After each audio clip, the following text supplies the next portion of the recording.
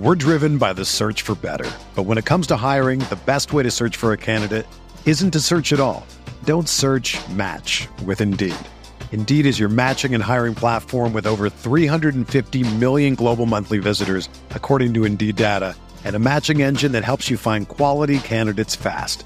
Ditch the busy work. Use Indeed for scheduling, screening, and messaging so you can connect with candidates faster. Leveraging over 140 million qualifications and preferences every day, Indeed's matching engine is constantly learning from your preferences, so the more you use Indeed, the better it gets. Join more than 3.5 million businesses worldwide that use Indeed to hire great talent fast. And listeners of this show will get a $75 sponsored job credit to get your jobs more visibility at Indeed.com/Blue Wire. Just go to Indeed.com/Blue Wire right now and support our show by saying that you heard about Indeed on this podcast. That's Indeed.com/Blue Wire.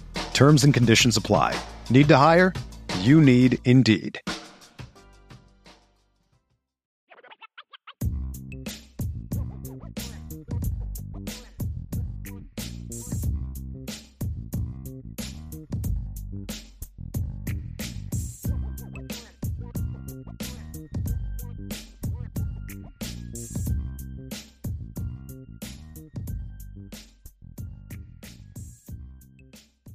Notre Dame fans, it is time for another edition of the Irish Breakdown Podcast. It's Thursday.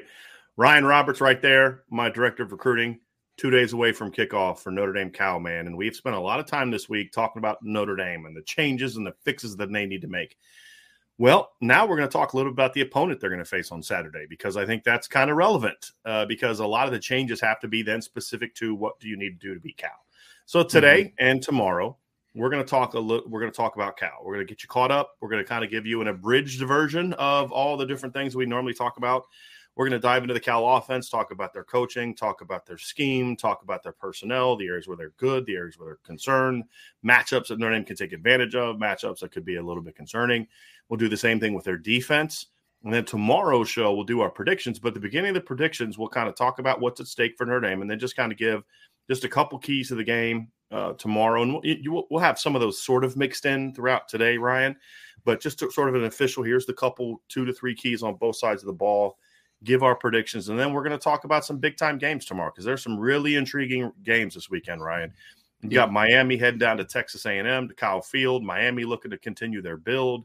A&M looking to not fall out of the top 25 after losing to App State last week. We're going to talk BYU, Oregon. Some very fascinating games this weekend that we're going to discuss. And those are just a couple of the games that we're going to discuss. There's going to be others as well because it's another fun weekend of college football. So Penn State, Auburn, Michigan State, Washington, some really interesting games this week. But the most important game for us is Notre Dame and Cal. Yep. And so, Ryan, let's dive into the Cal Bears. A little bit of background on the Cal Bears. They're 2-0. Neither win was overly impressive. They beat UC Davis. It was a pretty good division FCS. I was going to say 1AA. Pretty good FCS team. I believe they were top 25 when Cal beat them. 34-13, I believe, was the final that score. Should have probably pulled that up and not tried to do that from memory, but I'm pretty sure that was the final of the game, Ryan. Yes, 34-13, I was correct. And then they beat UNLV last week, who's really not that good, 20-14. The game, it was weird watching it, Ryan. It wasn't that close of a game. Like, you never felt like UNLV was going to win. It reminded me a lot of, some of the games that Notre Dame has played in recent years where it's like, like Ball State in 2018, where the final score is 8. Notre Dame played like garbage, but you never actually thought they were going to lose. Yeah, so it was kind of like that. So they won an ugly game, 20-14, and they are now won 6 out of 8. And so, and you look at some of the wins that Cal had last year, they won 4 of their last 6 last season after starting 1-5.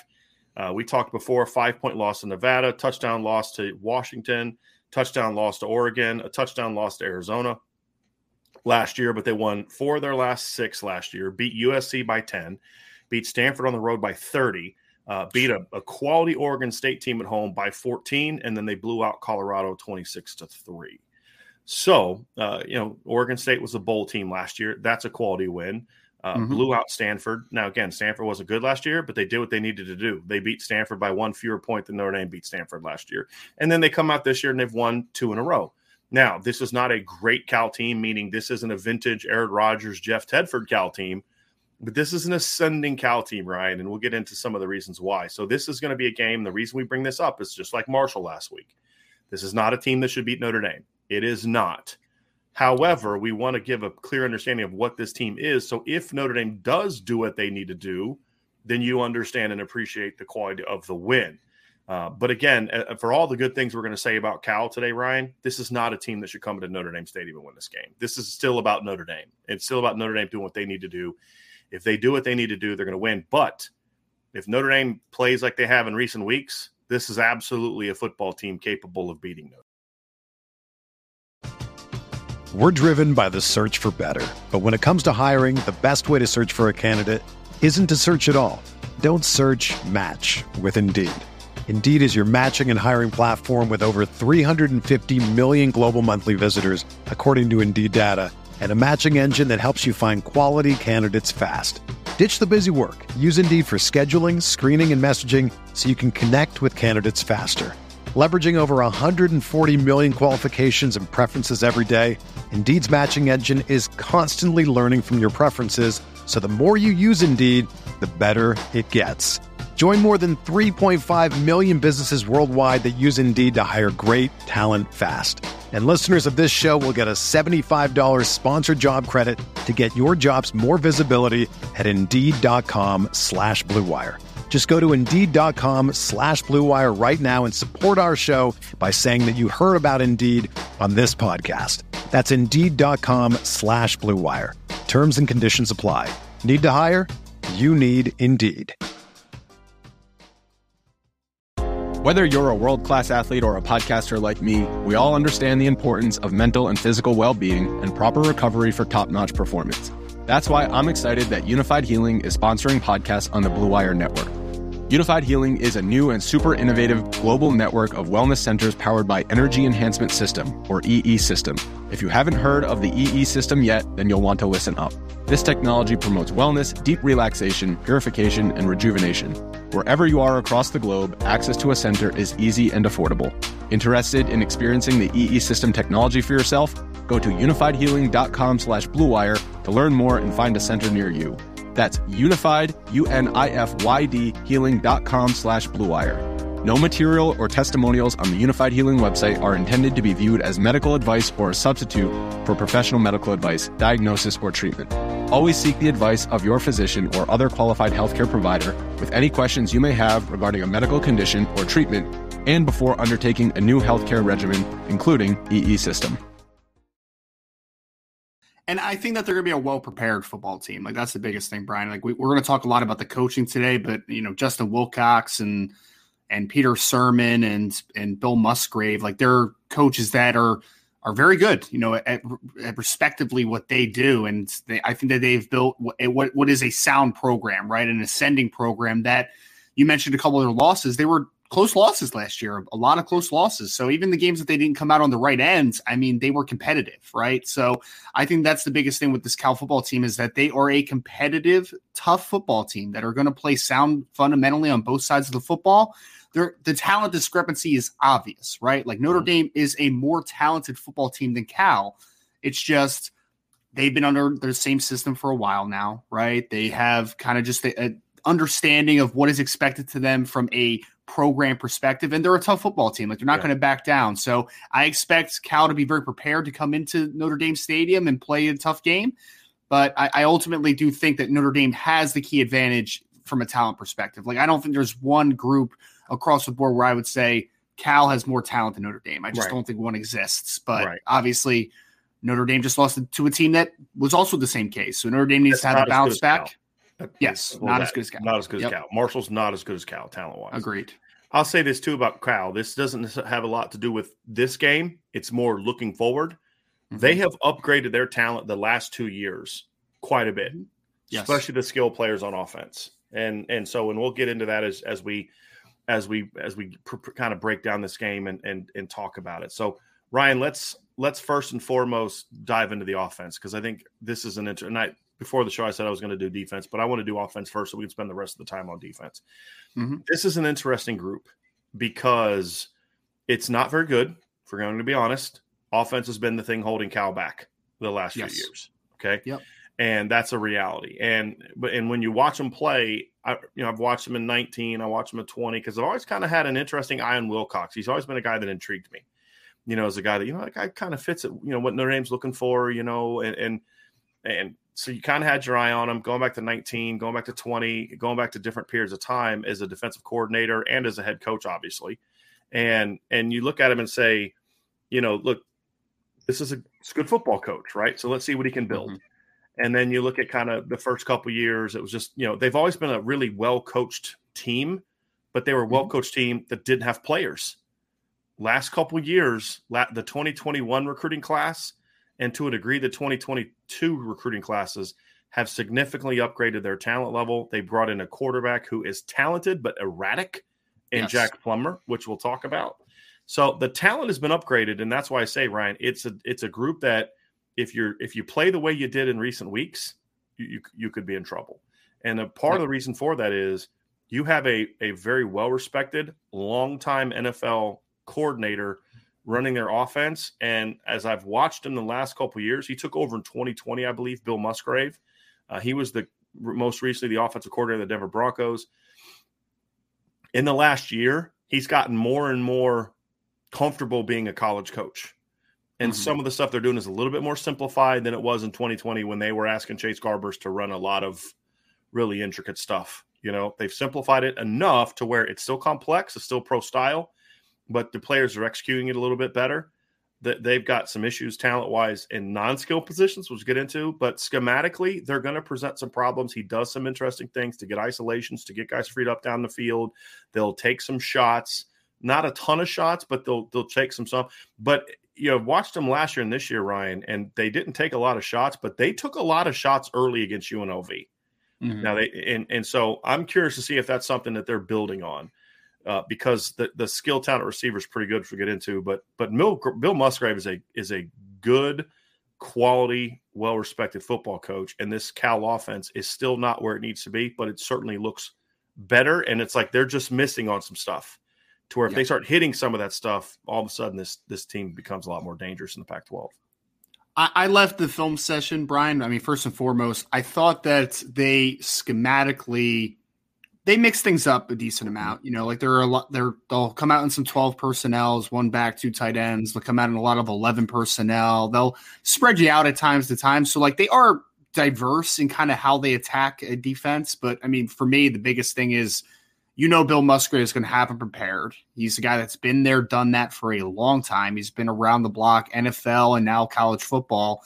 So I expect them to be, and they are, in my opinion, they're well coached. I think he does get guys in pretty good position to make plays. It's just like you said, there's some erratic type of working down the fields. Jack Plummer is not the most consistent working down the field, but they have a lot of talent offensively. I mean, the skill positions I'm speaking about, of course, like they have a couple talented receivers, a talented tight end, a young freshman running back that looks really good in the limited action that we've seen of him so far. So Cal has some playmakers, man, and you can't get lulled to sleep against this team because I didn't really expect as much speed when I first went into the film, and then you just kind of watch and you're like, oh, these guys can move a little bit, man. Like they got a little bit more juice than maybe a typical Cal team does over the last couple of years.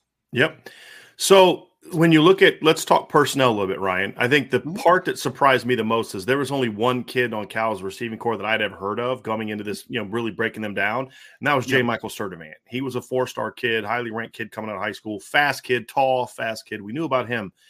I had never heard of Jade Knott before I started breaking Cal down, really kind of coming into the season. I saw his name, never really seen him play. Then you watch him the first 2 games, and as you said, this is a 4-star, top 250 caliber kid that you watch like, okay, this kid can play, but they're not alone. It's not just those 2 guys. Their receiving core as a whole has some talent. Jeremiah Hunter's a good-sized kid, 6'2", 205, not the burner that J. Michael and Jade Knott is, but a quality athlete, catches the ball real well, had a great over-the-shoulder catch on the first drive against UNLV. Plummer just dropped it, and now this was like 3 plays after he just sailed one way past Sturdivant, but dropped it perfectly on Jeremiah Hunter, makes a great catch, veteran guy. Maven Anderson's another kid, redshirt freshman that can flat out move. He's not like I wouldn't call him a burner, but he's really quick. He's got some speed. He's an athletic kid. They haven't found a way to get him going yet with, catches, but I've seen him kind of on some of the all-22, Ryan. You'll see him running vertical routes where he doesn't get the ball. We're like, okay, that kid can move, right? And so a lot of the stuff they've completed has been quick stuff, but they started taking some shots against UNLV. And that was the thing that surprised me is from an athleticism standpoint, this is a much more athletic group of skill players than what Notre Dame faced last week against Marshall. And we thought Marshall had some quality skill players. Mm-hmm. This is a much more talented group of players than what they had last week from a skill position standpoint. I mean, no doubt. I mean, I like that you started with Sturdivant, even though Hunter is the leading receiver. Like, he's a good sized kid, Hunter speaking. He good speed, not great speed, but it's just kind of like an all around solid savvy football kid. player. Yeah.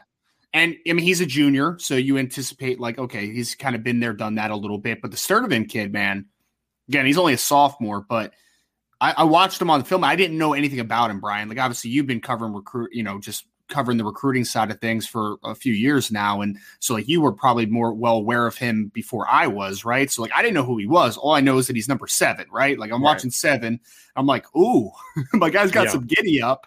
And then you go back and look at his track times. He was a 10.3 900 meter guy and a sub 21 200 meter guy. And you're like, oh, yeah, he's 6'3", 205, and he can move. So he's only had 10 catches for a little over 100 yards so far. So like they haven't been able to capitalize on him down the field yet. Right. And I'm hoping that this isn't the game that they get it going. But he's a really talented football player, man. Like height, weight, speed kid, only a sophomore. Couple really nice targets. I mean, not even counting Latu, who's their tight end, he plays kind of a part of a 2 tight end system type of thing. But Latu, I mean, he's 6'6", 230 something pounds, and he's got a huge catch radius, and he can move as well too. Right. So there's some athletes on the perimeter, man, that could give Notre Dame some problems that they're going to have to, they're going to have to be ready for this one. This isn't one where like you can just sit back and cover 3 and just like kind of lull you to sleep a little bit, man. Like if you guys aren't ready, these guys can run past you a little bit. So now, Notre Dame's corners are definitely going to get tested in this one. And that's the first matchup that kind of you're going to look at. Now, again, it's helped Notre Dame that they've played Ohio State 2 weeks ago, right? That helped prepare them. And they're not as dynamic as the Ohio State kids. But like, J. Michael Sturdivant, for example, had a Notre Dame offer. He had an LSU offer. He had a Texas A&M offer. He had a Stanford offer. So this is a kid that's for all the talk about how, Notre Dame, you can't find elite athletes that can get into Notre Dame. Well, this is a kid that got into Cal. For anyone that doesn't know, Cal doesn't just take anybody with a pulse into school. Cal Berkeley's pretty good. Yeah, it's pretty good. And kid had a Stanford offer, kid had a Notre Dame offer. Just didn't recruit him. That's just the reality of it. So, but he's a talented player. I like Maven Anderson. They're from the same class. They're both redshirt freshmen. Both kids from the same class. So you look at it and say, man, they have really upgraded their talent level a lot in the last couple of years. So, now production has not matched the talent yet, similar to what we've seen at Notre Dame, right? The production doesn't match the talent yet, but there's talent. And that's the thing is you've got to play sound football. And it's almost kind of like it's good for Notre Dame in this particular matchup that they've looked so bad the first 2 weeks because there's no way they can sleep on Cal. No. I would actually be a little bit more worried about this matchup if Notre Dame was 2-0 after I got into the film. Because they might sleepwalk through it. And we shut down Ohio State and beat Ohio State. We did this to Marshall. We're not going to lose to Cal. They scored 20 points on UNLV, right? So I think that they'll at least be up. But schematically, you've got to have some sound stuff. You've got to have some sound. You've got to have the scheme that's going to protect you over the top, but also not let them just nickel and dime you all day because that's what Cal wants to do.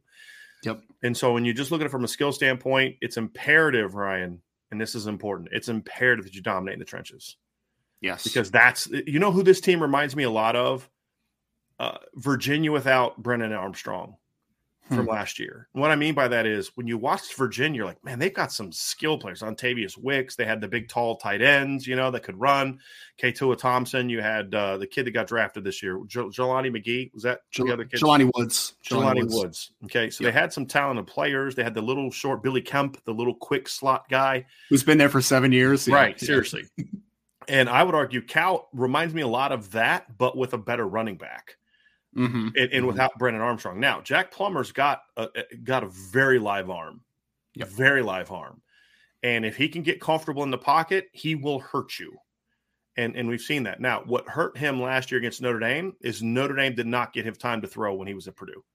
and they shut that pass game down because they had harassed him. The reason I say they remind me a lot of Virginia is because when Virginia struggled on offense, and it wasn't often, but when they did, like what happened against Notre Dame when they did have Brennan Armstrong, is they ate the offensive line up. Yep. And this Cal offensive line is not good. This is where the talent level is really not good. It's not at all. The left guard has the best name you could ever have for a football player. His name is Brian Driscoll. He spells his first and last name wrong, which is why he's not very good. If he spelled his name correctly, with a Y and then Kell, he'd probably be an all Pac-12 player. I tried to get through the whole thing with a straight face. But in all seriousness, he's not all Pac-12. I mean, he'd be all American, if we're being honest. I mean, I'm trying to, I don't want to get too hyped up on the name.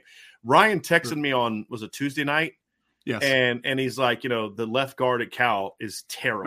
Number 60. Yeah. And so I was like, okay, I wasn't paying attention because I hadn't dove into the Cal film yet. And like I'd watched a little bit of film, but I hadn't dove into the personnel yet. And I looked at their depth chart and I was like, the guy's name is Brian Driscoll. I was like, you're a son of a, you know what I mean? Like, you know what, man? I didn't even know what his name was. I thought Ryan was busting my chops.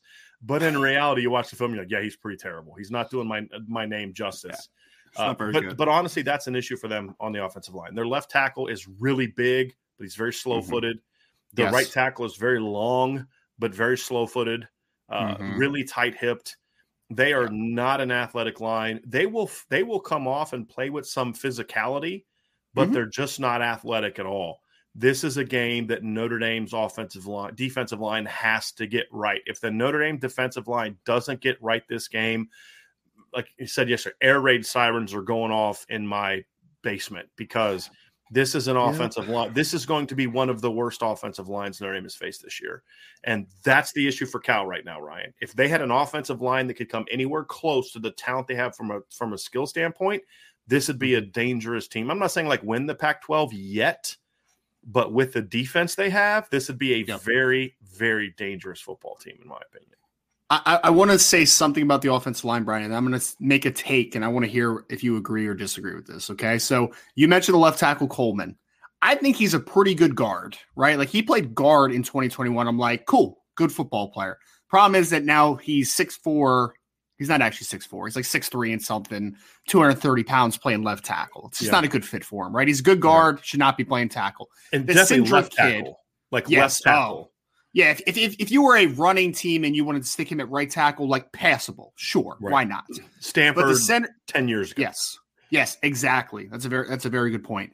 Cindric, the center's a pretty solid football player, but to your point, left guard's not very good, right tackle's not very good, and the right guard is the weirdest player ever because he's a super long kid, but has some of the slowest feet that I've seen this year. Like he's huge.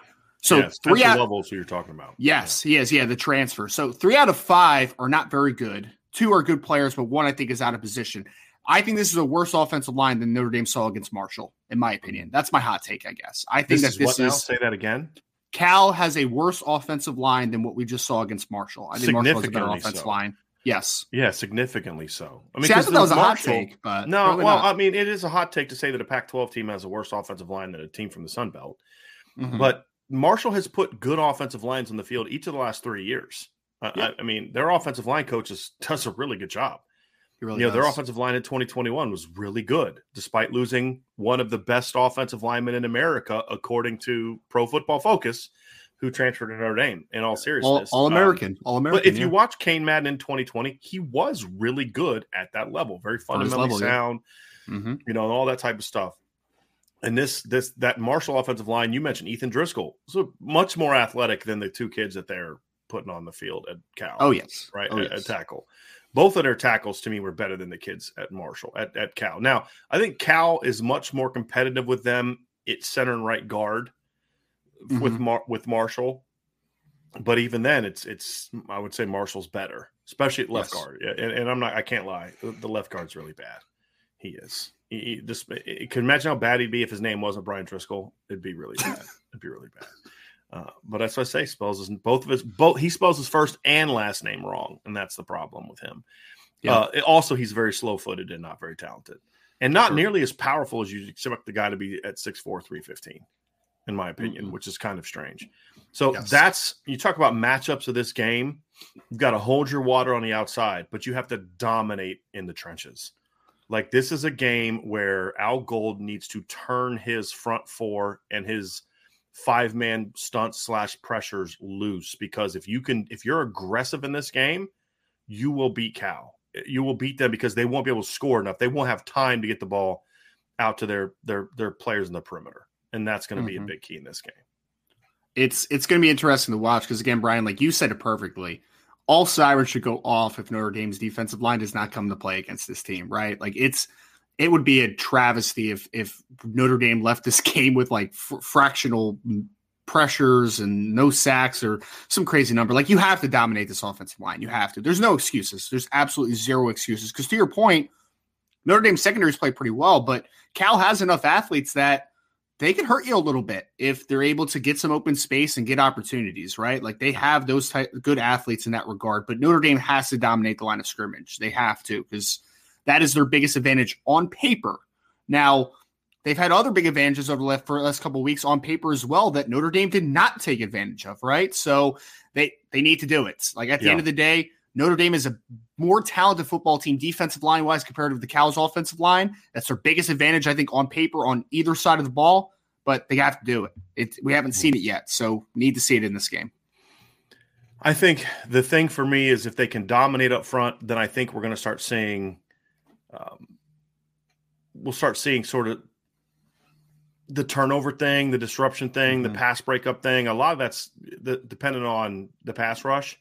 There's a comment that Al Gold made yesterday in the press conference that kind of bothered me 2 days ago, actually, where he talked about, he feels like they're getting good pressure.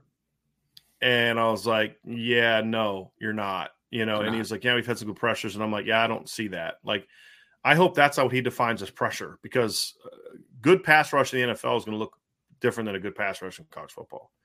I mean, a good pass rush in college football should be overwhelming. And it's hard to do that consistently in the NFL. In the NFL, it's about key pressures, right? In my opinion.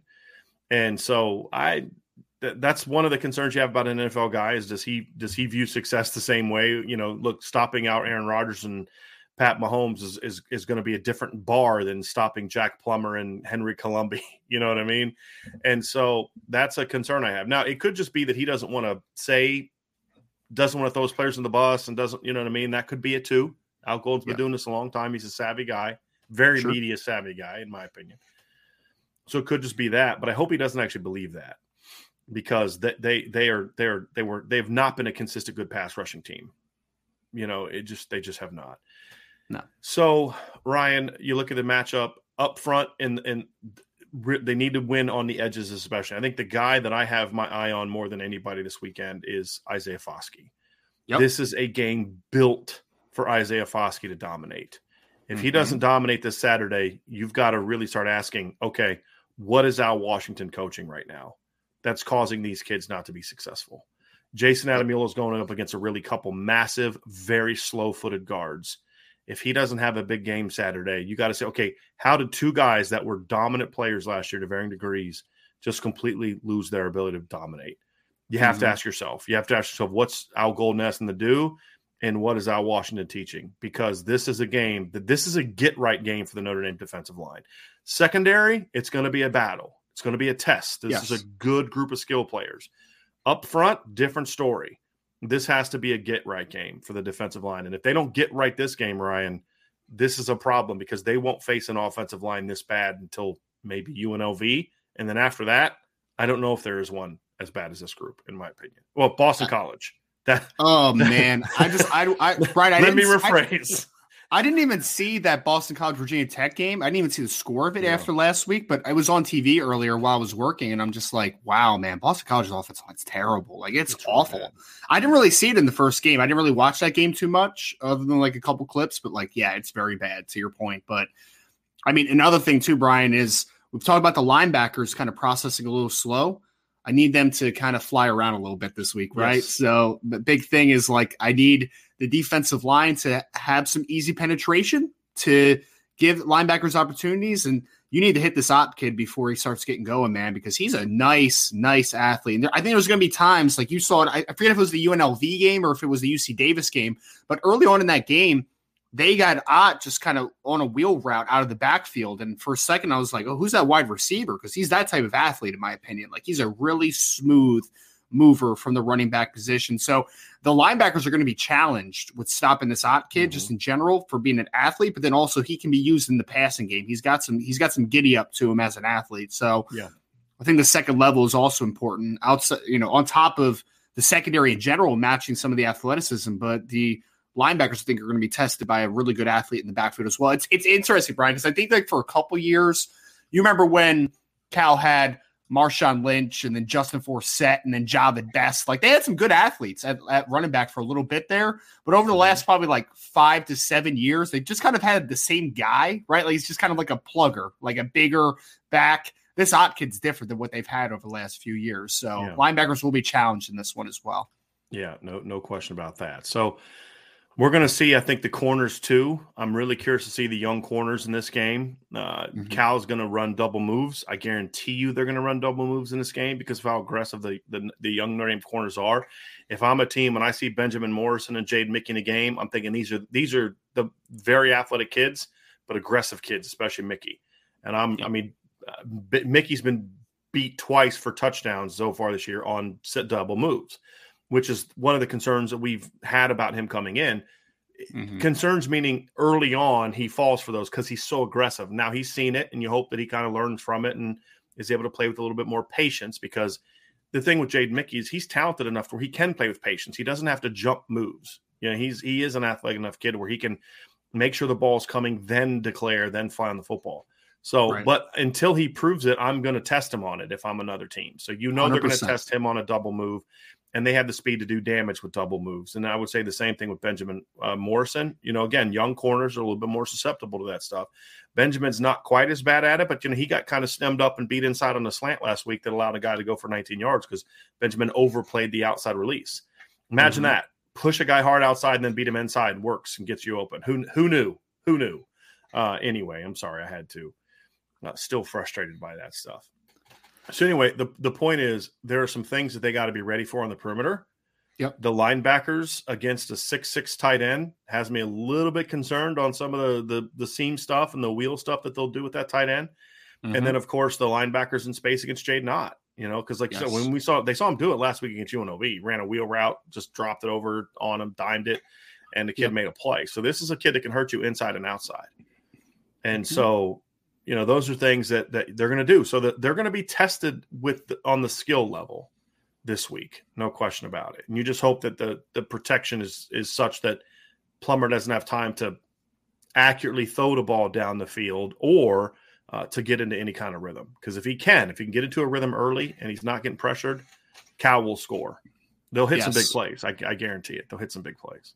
Yeah, I mean, you need to affect Plummer. You have to. That is absolutely the key in this game because he's erratic when he's working down the field. Like, he has a strong arm, but like the downfield accuracy is just not great for whatever reason, right? And to even help your cause, let's cause more pressure, right? If you're Notre Dame, you cause more pressure, the erratic nature should continue when you're talking about Jack Plummer. But it's going to be an interesting. I imagine, Brian, and this is just speculation on my part, I imagine that they're going to try to get Jay Knotts isolated on a linebacker pretty early in this game in the passing game. Yeah, I would. I imagine that'll come.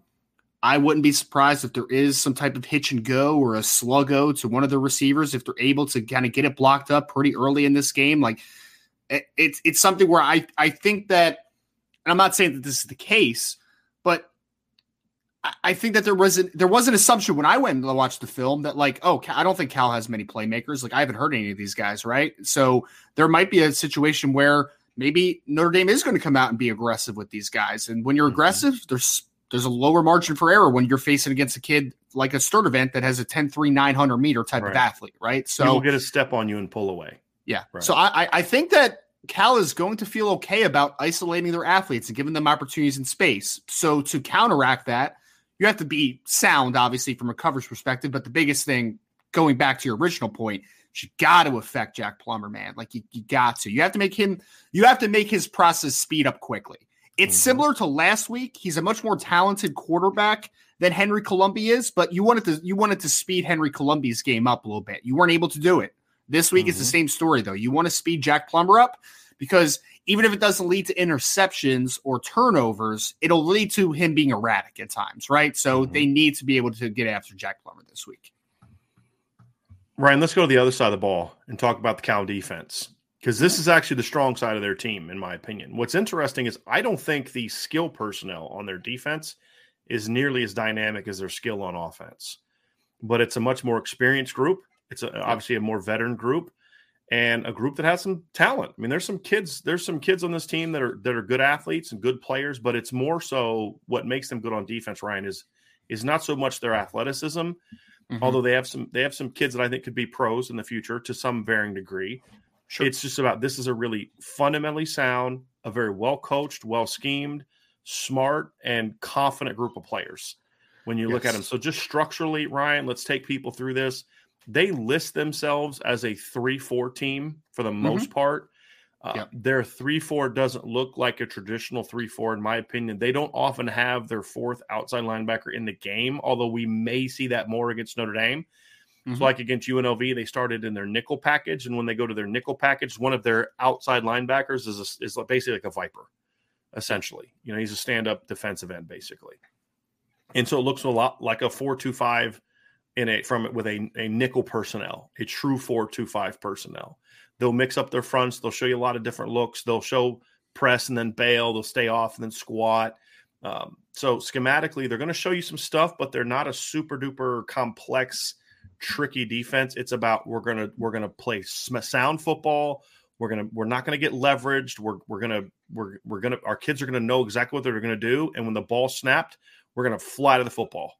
Yes. And it allows them to be effective. It allows them to play, in my opinion, play beyond their talent level. Having said that, their talent isn't bad by any stretch. This isn't a bunch of bums running out there that are just really well coached. It's just that they're not the elite dynamic, players that you think they are. Like there's no Cam Jordan on this defensive line, right? No. A former Cal great that's in the NFL now.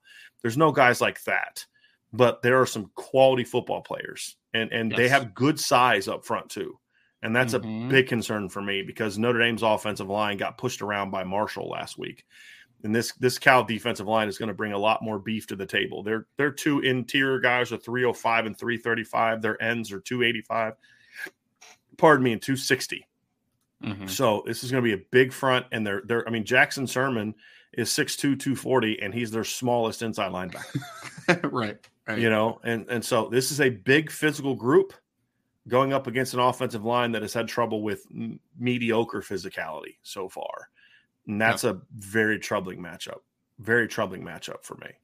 And I look forward to seeing if they do play a little more base this week, because I don't know if Notre Dame is going to come out and they're going to run they ran a lot of 12 personnel last week. Like, I don't know if they're going to come in and do that type of thing and try to establish a run game and do all, like, I don't know what the philosophy is. I know. I agree. Let's spread it out and let's get the run game going that way. We're 100% on the same page. I don't know exactly what to expect if I'm Notre Dame. Like, I don't know what Notre Dame is going to come out and try to do. That being said, they have played a lot more 4 down, because if you're familiar with UNLV and UC Davis for that matter, they are spreaded out teams, right? Like, they are 4 wide. Like, we're playing 10 personnel a ton. Like, they're not trying to run the football a ton if you're UC Davis and you're UNLV, because you just know you're not very good at it. Your offensive line's not that great. So, and you're outsized. I mean, yes. You're 100% outsized. I mean, UC Davis was a very small. Their left tackle actually had a pretty good block in the game against Cal, and I was like, oh, who's he? And then he was 6'3", 280, and I was like, oh, playing left tackle. Like, all right, cool. But anyway, so I think that for me, it's really going to – Notre Dame needs to run the football. And it worries me a little bit because, like you said, Brian, they're massive up front, man. The Correa kid, the number 91, the nose tackle, he's listed at 6'4", 330, 335.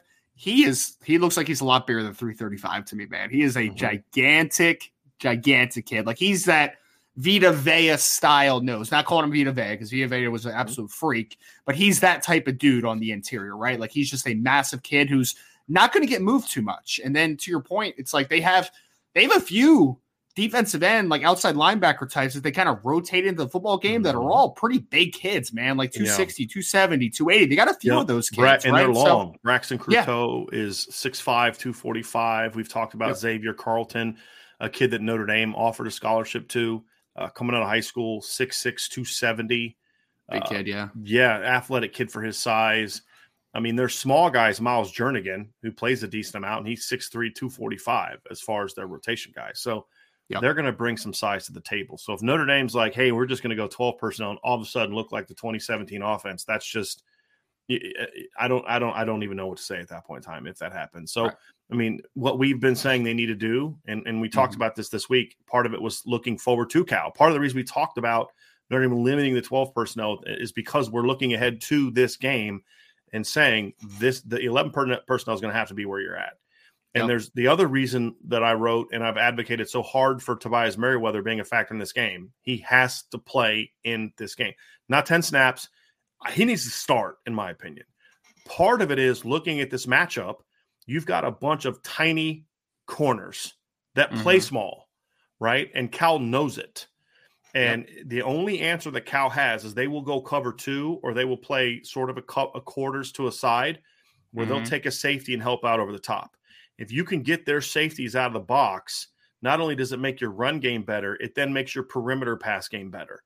Because the thing that where Cal's vulnerable is they're vulnerable to outside one-on-ones with big receivers. Notre Dame only has really one of those right now, and that's healthy, and that's Tobias Merriweather. Now there's some things you can do with, in my opinion, where if you can somehow use Michael Mayer as an outside guy to manipulate Cal to maybe go corners over, right? Then there's some things you can do. If they're going to put a safety out on Michael Mayer or a linebacker on Michael Mayer, that's a win for you. I'll take the matchup either way. Exactly. Because you've now got a guy out of the box, a bigger guy out of the box, a safety out of the box, can help over the top. And now you have some stuff where, let's say you're able to get like Lorenzo Styles matched up in the slot against one of their corners or their nickel. He's got 3 inches on those kids. Now, all of a sudden, you've got some size advantages there. They're not fast kids at corner. They're athletic, but they're not really fast, in my opinion. At least they don't play fast. So there's some things that you can do schematically on the perimeter that you can hurt Cal. And it's going to require getting some of that size involved. For the love of all things holy, please run Michael Mayer on a route past 10 yards. For the love of God, run him on a seam route where he's actually an option to get the football. Because those are things you can do to not only to get in matchups that you like. Their linebackers are going to have a harder time running with Mayer. They're meant to be run stoppers, not seam guys all game, right? Although the kid beside Mayer runs pretty well for his size, it's still a matchup that Mayer should win. If their safeties are having to cover Michael Mayer vertically, then they're not helping outside on your other receivers. If they're not doing that this week, Ryan, I'm going to lose it. I'm going to absolutely lose it in this game. Well, where is to continue this conversation of where Notre Dame has the advantage? Because I wanted to talk about, just the fact that Cal has bigger defensive linemen. They have good linebackers. So running the football might not be the key advantage for Notre Dame, right? Like they have to get the run game going, but I don't have to use the pass game to set up the run. Big time. 100%. Big time. 100%. To your points, right? Michael Mayer into the boundary in this game might be interesting, right? Maybe a 3-by-1 set and you get him out there because their corners aren't bad football players, but they're small, to your point. Yeah, they're right? good football players. Exactly. Yeah. Exactly. The Hearns kid, number 15, is a good, solid starting caliber player in the Pac-12, like good football player. He's 5'10", 170 pounds, and he's pretty much their biggest guy. Like they don't have size. The number 41 kid's a really smart, heady player, but he's small. 100%. Colin Gamble's a quality, fundamentally sound nickel. He'll play some outside, but he's their nickel. He's a good football player, but he's 5'10". Yes. Right. Yep. And that's they have a lot of nickel types. That's what they have at corner. They have a lot of nickel types, which is fine. There's nothing wrong with that, but you have the advantage there. The other push I think you have the advantage is for as good as Jackson Sermon is as a linebacker, a run stopper, and as good as number 10 is, I forget his last name, the other inside linebacker who's 6'3", 255. He's a big kid. I'm not even trying to pronounce his last name. Yes, I didn't want to either. That's kind of why I left it out there. But they are really good. Oladipo is my best shot at it. His first name is the one I'm not trying to pronounce. Well, there we go. So I'll leave Brian for the pronunciations. But they're good linebackers, Brian, but they're not pass coverage kids, right? So I think they're that run stoppers. They're going to leave Daniel Scott in the middle of the field a ton. They're going to play too high a bit. But I think that, to your point, you have some seam opportunities in this game. You do. You have the opportunity to get past the linebackers in front of the safeties, maybe hit a couple hole shots against cover two. Like, you have those opportunities, I think, this week. So you should be able to throw the football against Cal. It's just you need to kind of take advantage of where your matchups are good. Like, you have some advantages in a lot of spots. But, again, need to see it, man. I need to see it. Like, you're gonna have a size advantage no matter who. Like, I would love to see Tobias Merriweather out there, 6'4" versus 5'10". Like, that's awesome, right? But regardless of even if it's even if it's Lorenzo Styles or whoever, they're still gonna have a size advantage, right? So you're gonna have the size advantage outside, and the linebackers are not great pass coverage players, so you can get in that back of the linebackers in front of the safeties, like that mid-hole type of area of the field. So those are the advantages that I think. So Notre Dame should be able to throw the ball in this game. We'll see if it comes to fruition. I think another thing about the using Mayer in the boundary aspect too, Ryan, is it forces you to make a decision as a defense. How are you going to defend that? Are you going to roll down to cover one and put your safety on Mayer? Are you going to bump a corner out? I think the first move from what I would think they would do structurally is play two into the boundary, cover two into the boundary. Because what that allowed them to do is kind of use their little tiny corners to kind of reroute Mayer, and then the safety protects over the top. That's fine, because what that does is that now puts two guys to defend one player to the boundary, the short side of the field, which now leaves you in a lot better situations to the field for your screen game, your quick game, your perimeter shots, things like that. And again, it also helps the run game, because it's not like Mayer's been bringing a ton of value in the run game right now. Honestly, what I would do is I do some 21 personnel stuff, Ryan, where, because what you could do 21 personnel is you could still do your things with Michael Mayer in the boundary. But now what I would do is I'd have Audric Estime as part of that. And you could kind of motion Estime and have him kind of work up to the next level on an outside zone where he's trying to get there. Or you could have him backside seal. I mean, just getting somebody's way on a outside zone or an inside zone kind of concept out of your 21 personnel. You know what I mean? So, like, just have him step underneath and run that read out there to Chris Tyree, or, and then what you can do from that is you can get creative with it and run some stuff where you're bootlegging off of that, where it looks like Estime is going to run a little edge play, and then you release him into the flats, and now you've got Michael Mayer as a lead blocker for him on a little slide route, or you can do things like that. So that's where I would go with some of that stuff. Instead of going 12 personnel, use Audric Estime's size. And what's one guy that's been willing to step up and hit so far this year on offense? It's been Audric Estime. Yep. I mean, that kid is not afraid of contact. He can't possibly block worse than what your number two tight ends have done so far. He can't.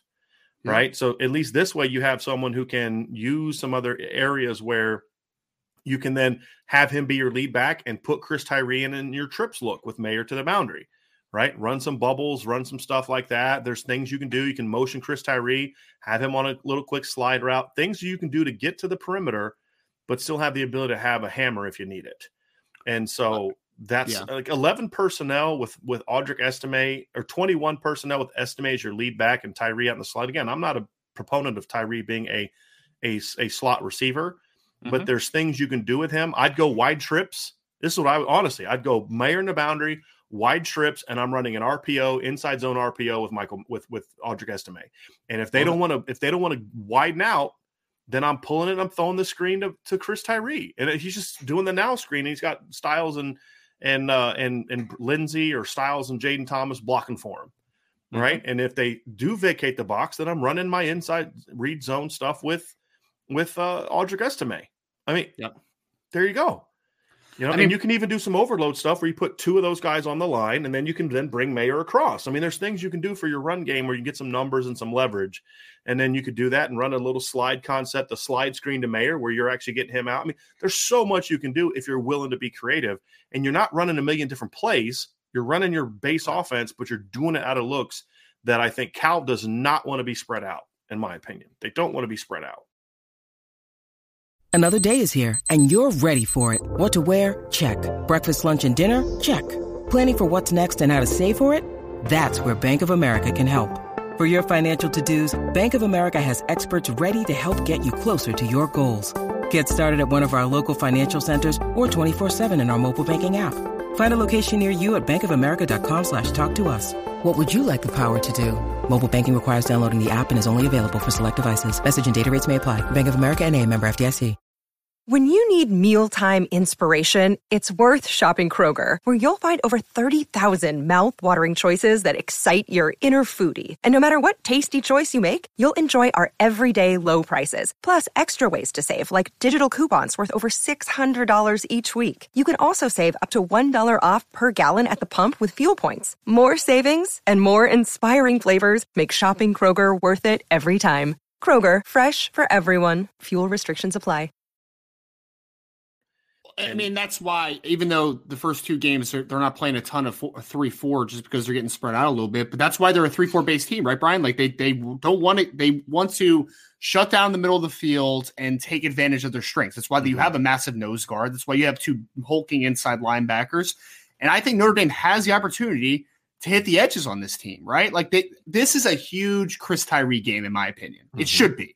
This is a huge, I could see a heavy dose of outside zone or just getting him on the perimeter, because what do they have? They have huge defensive linemen, but it's not like they're the most fleet of foot players. Like, you don't want them kind of working to the perimeter a ton. The inside linebackers are tackle to tackle type of players. Like, you don't want them working outside too much either. I mean, this is a game where I think you can take advantage and get on the edge, man. You have a clear speed advantage. Like, there's no doubt in my mind in that regard. So I think this is a jet sweep game. I think this is an outside zone game. This is a game where you have to understand that Cal builds its defense to stop interior runs, to stop inside runs. That doesn't mean that you don't do it. My point of the matter is, though, where they're most vulnerable is to outside stretch stuff. Like I think that you can take advantage of them. I think you can in that regard. Normally, the Notre Dame ground game is built inside out, right? Yes. That's how normally it is structured. What we're saying is, in this particular game against this opponent, if you're going to play inside out, you're playing right into their hands. If you're going to run the game plans you've run the first 2 weeks, you're playing right into what Cal wants you to do.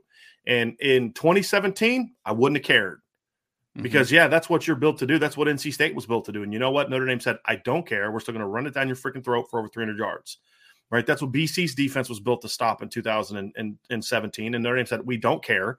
We are better than you. And they went for 5 bills. This is not the 2017 football team. Right? You barely got to 100 yards against Cal, and you got there with quarterback runs on the perimeter and a reverse, right? You didn't have 100 rushing yards in that game on runs that the offensive line had anything to do with the success of it. None. I mean, you didn't get close to 100 yards. You couldn't convert a 3rd and 2 and a 4th and 1 on back-to-back plays against Marshall. Yeah. So there's going to be a temptation by Tommy Rees and Harry Hiestand to say, no, we're going to force the issue, and this is a pride game. Bump all that. This is about getting a W. This is a game where you kind of got to reverse engineer your offense a little bit, Ryan. You've got to start outside 100%. In. And that's outside with the run game and the pass game. Now, again, that does not mean you vacate the inside zone stuff and the inside runs. No. It means you've got to be smart about how you do it. Again, you can go 21 personnel, get Chris. Here's the thing. Here's what Notre Dame should do. This is an easy concept, is utilize your 3-by-1 look with Mayer into the boundary in this game. Because out of 21 personnel, because you can do things where you can use Estime as a blocker, but there's also things you can do where you go sort of a trips to the right. You put your 2 receivers, Styles and Lindsey, Styles and Thomas, Merriweather and whoever, put them on the line of scrimmage, have Mayer and Tyree both off. Tyree's your number 3 guy, or he's stacked. Mayer's off the ball. Now you can move Mayer around and have him be a blocker. But if they recognize that and they want to condense the box, again, that's fine. You've got your entire RPO game, your screen game on the perimeter to Chris Tyree, right? And that's the thing about it is you give them some different looks like that. And it's not what you're doing as your base offense. But again, it's just one of the wrinkles that you can throw at them that puts Cal in some situations where they're not comfortable. So even at the 21, you're still able to get your tight end moving and involved in some blocks as well. So, but it's all built on stuff that's going to spread them out formationally. And if they don't want to spread out formationally, then you have to attack the perimeter with a little bit more of a diverse RPO game than you've had in the past. And you can't keep trotting out 12 personnel and Jaden Thomas. as much as you did. They can't play as much as they did last week because you're putting your slower players on the field. And again, that plays right into Cal's hands. It's not that Cal's slow. It's just Cal is built to play. Cal wants you to play a smash mouth football game. They 100%. Want you to go 12 personnel. They want you to try and run the football at them. That's what they build to do. Mm-hmm. And Justin Wilcox is an outstanding defensive mind. Peter Sirmon's a good defensive coordinator. His son is your middle linebacker. Right? Mm-hmm. Nobody's going to know that defense more than their middle linebacker, right? Who was a good player at Washington last year. Had 90-some tackles at Washington last year. I had him on my preseason all Pac-12 team. I had Daniel Scott, the linebacker, or the safety there. They want to get him in the box. They want to get him downhill attacking the run game and the screen game, right, Ryan? And so when you have success with some of the stuff we've talked about, the RPO and screen game, what does that then set up? Wheel, double moves, seams, stuff that you know, that's where it's got to be, right? That's where it's got to be. That's the only way you can really beat Cal, unless this offensive line has like a personality transfusion in 7 days, right? Then I don't see how you can think you're going to go out with a similar game plan to what you had against them this week. I just don't see how you can do it. This is a game again, Brian, where I would be outside zoning, jet sweeping, sliding, just anything to get to the perimeter, man. Like, this is the game, right? And to even on the inside runs, Ryan, you're slowing down the eyes of the inside linebackers. 100%. I'm trying to get those eyes moving all over the place on the second level. 100%. There's going to be a lot of eye candy in this game. Like, there's going to be a lot of cross action. Like, it's the game that happens, right? And it's not because I don't think that Notre Dame can run the ball in the middle. It's just that this defense is dictated upon stopping the inside run. So, like, hey, let's play into them early on. Let's get them uncomfortable, get them outside their structure a little bit, and then we'll probably see more 4 down than 3 down early on, right? And then you'll get out of your base defense. And as you do that, then you can start to establish a downhill running game with an Audric Estime or Logan Diggs if he's healthy and all that good stuff, right? So it's about making the defense uncomfortable. If you keep them comfortable, we're a good defense, man. Like, that's the thing about them, right? They're not a great athletic team. They have some good athletes on their defense, but they're really well coached. The way to beat that type of team is to get them out of their minds, right? Like, to get them out of their structure, because they want to be structured, because they win because their technique is good, their gap sound. As you stretch them, that's when you start making them feel uncomfortable. Make this team feel uncomfortable. Don't let Jackson Sirmon live between the tackles. Don't make it happen. Don't let number 10 live between the tackles. Don't let Correa, the nose tackle, just play straight down the Zeke Corral and be able to establish, pitch a tent in A gap, in both A gaps. Like, don't allow that to happen. The way that you do that is you get them outside a little bit, right? You make them play in pursuits. You get the ball to the perimeter where you have a huge advantage from a talent perspective. That's how you defeat this team, in my opinion. Mm-hmm. Now, will we see that? That we don't know. That we don't know. But I'll say this about this game, and we'll get into a little bit more of this tomorrow. If Notre Dame wins this game convincingly, like the goal, they have one goal: win by at least a point. I mean, literally, that's all I care about at this point in time. However, if you can come out of this game and win convincingly, this is the kind of game you look at and say around, okay, they are starting to turn the corner. Because this is a quality football team with more talent than they've had. This is Cal's most talented team, I would argue, in at least 5 years, just top to bottom on their roster. Now, some of it's young and things like that, but this is even on defense where I don't see any future first round picks. I don't even know if there's any day 2 picks right now, at least from what we've seen. But there's just a lot of quality football players, a lot of good quality college football players in their list on their depth chart, and this didn't start if they were just 2-0 and we were talking about them being 2-0 because they beat UC Davis by 21 and UNLV by 6. I'd be like, all right, come on, man. You know what I mean? But it's also going back to last year, and the way that they finished the game last year, you're seeing a lot of that carry over. When you talk about in their final 6 games in which they went 4-2, they gave up 3 points to Colorado. They held Arizona to 10 points in a loss. They gave up only 11 points to Stanford. They only gave up 14 points to USC. Now, it wasn't perfect because they gave up 42 points to UCLA last year. And they did give up 25 points in a win over Oregon, but Oregon got 8 of those points late in the game and a 2-point conversion late in the game. Oregon scored in the fourth quarter, make it 30. It was 31-17. They scored a touchdown late in the game to make it 31-21. Went for 2 and got it, and then Cal kind of put the game away. But they made a bunch of stops. That last touchdown came with 11:23 left in the game, and Oregon State couldn't get in the end zone again. And so you look at it, Ryan, and say this is a team that and Oregon State was, in my opinion, a pretty decent offense last year. And here's the thing. Oregon State could really run the football last year. I mean, they could really run the football last year. And I believe they were second in the Pac-12 in rushing. I'm actually going to go look that up right now. I believe they were second in rushing last year, or second or third, because UCLA led the league.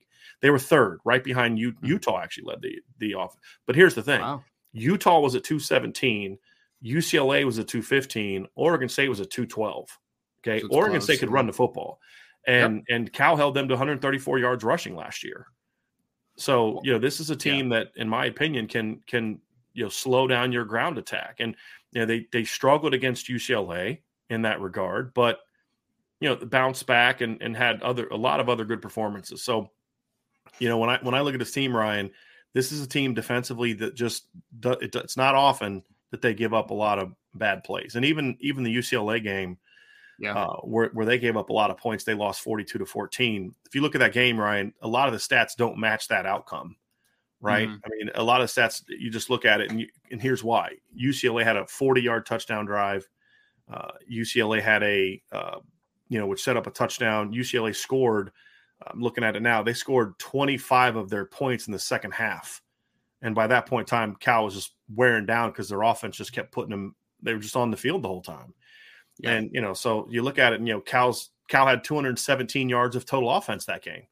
Went 4 of 13 on third down and 2 of 5 on fourth down.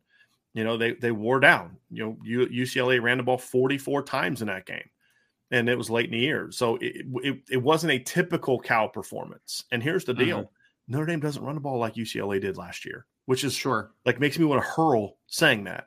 But UCLA had a really good running attack last year, and Notre Dame's run game right now is mediocre's probably being a little nice. Right now. Well, Brian, but back to the recipe for success offensively.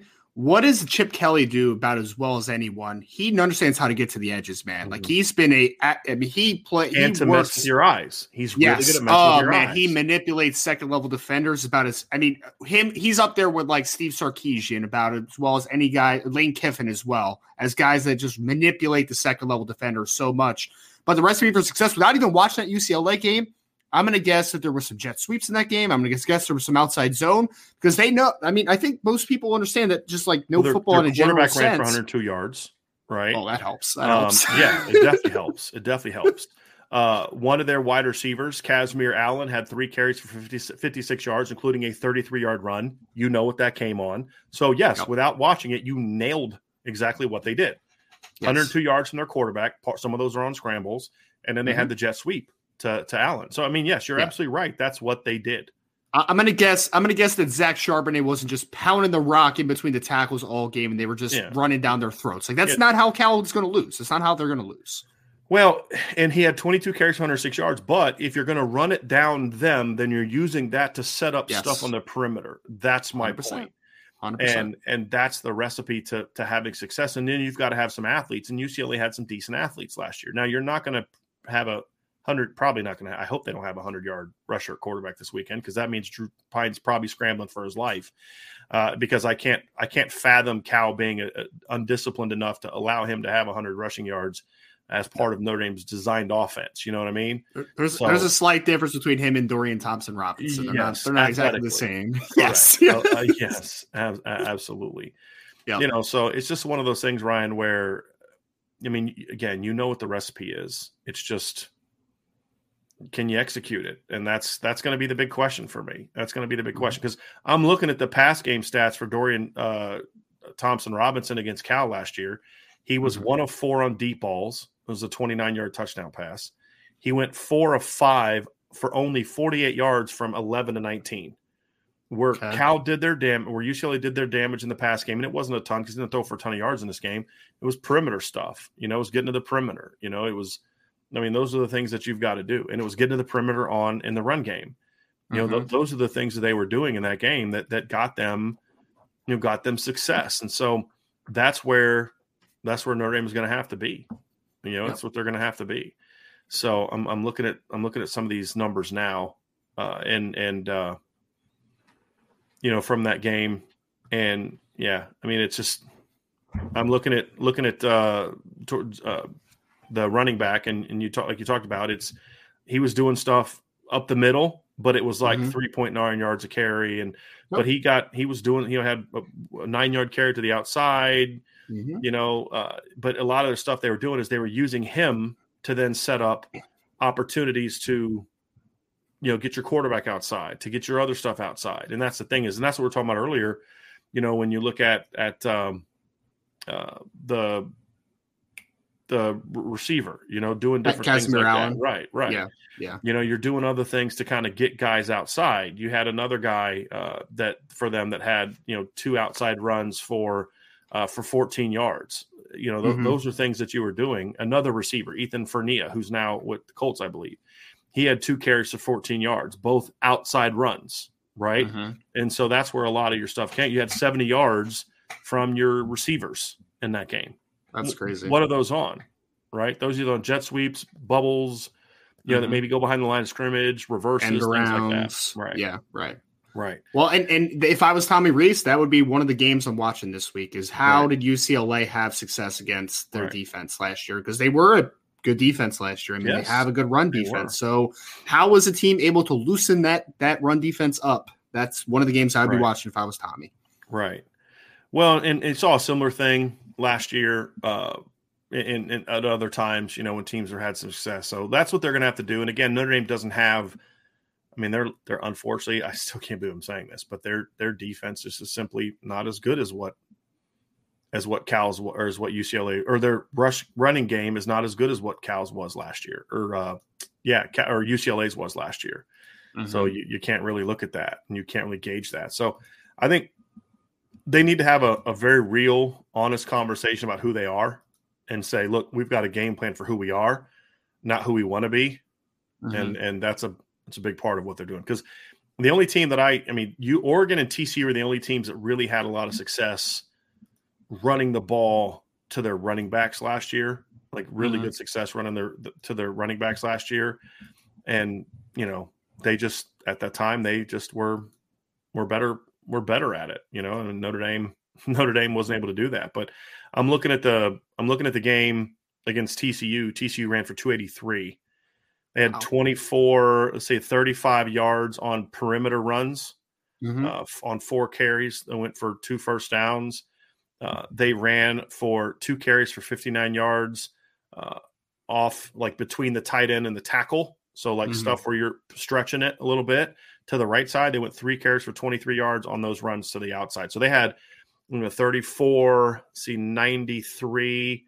You have 117 yards on off tackle to outside stuff against them, which then makes you more effective to then now all of a sudden you got more room to work inside. It was another game where Max Duggan had, as the quarterback had Max Duggan, right? It's Max Duggan, right? Duggan, had success running the ball in that game as well. Again, you don't have that kind of quarterback at Notre Dame right now. And Drew Pyne, if you're asking him to do that, you're not asking Drew Pyne to do what he's good at.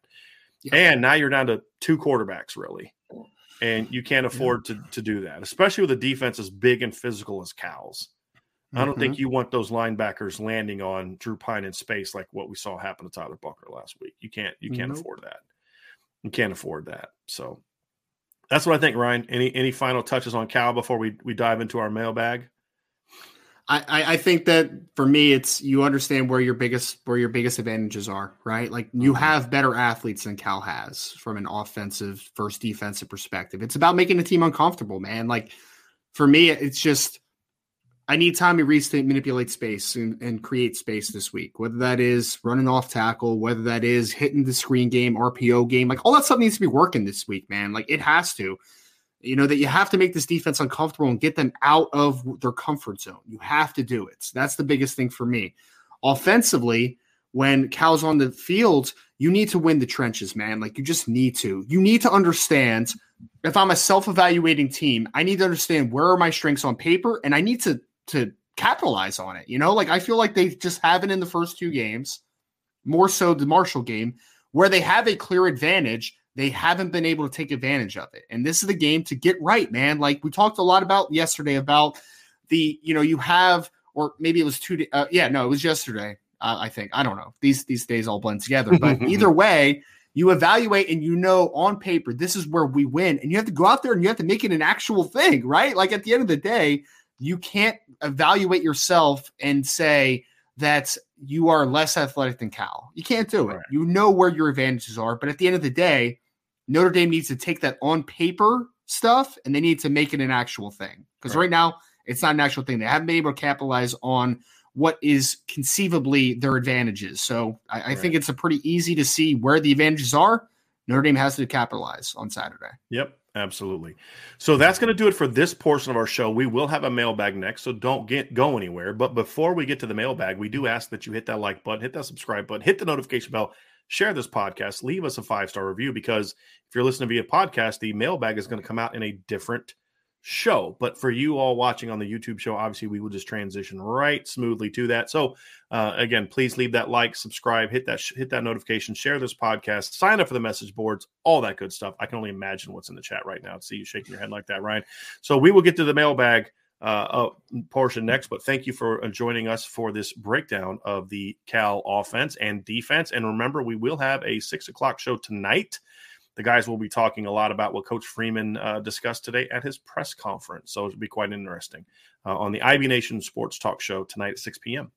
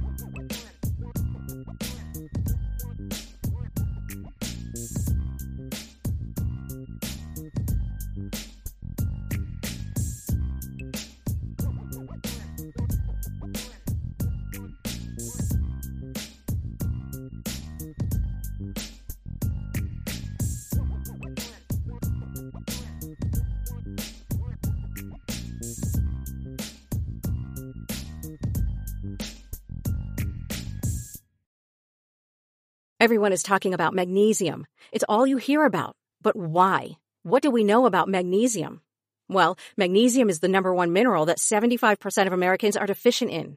If you are a woman over 35, magnesium will help you rediscover balance, energy, and vitality. Magnesium supports more than 300 enzymatic reactions in your body, including those involved in hormonal balance.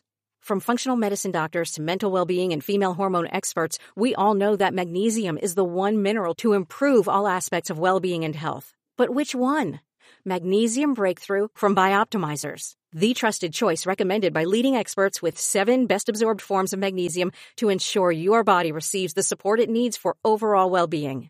Go to bioptimizers.com/balance today and use code BALANCE10 for 10% off. Support your journey to wellness at bioptimizers.com/balance. Magnesium Breakthrough from Bioptimizers, your foundation to optimal health and vitality.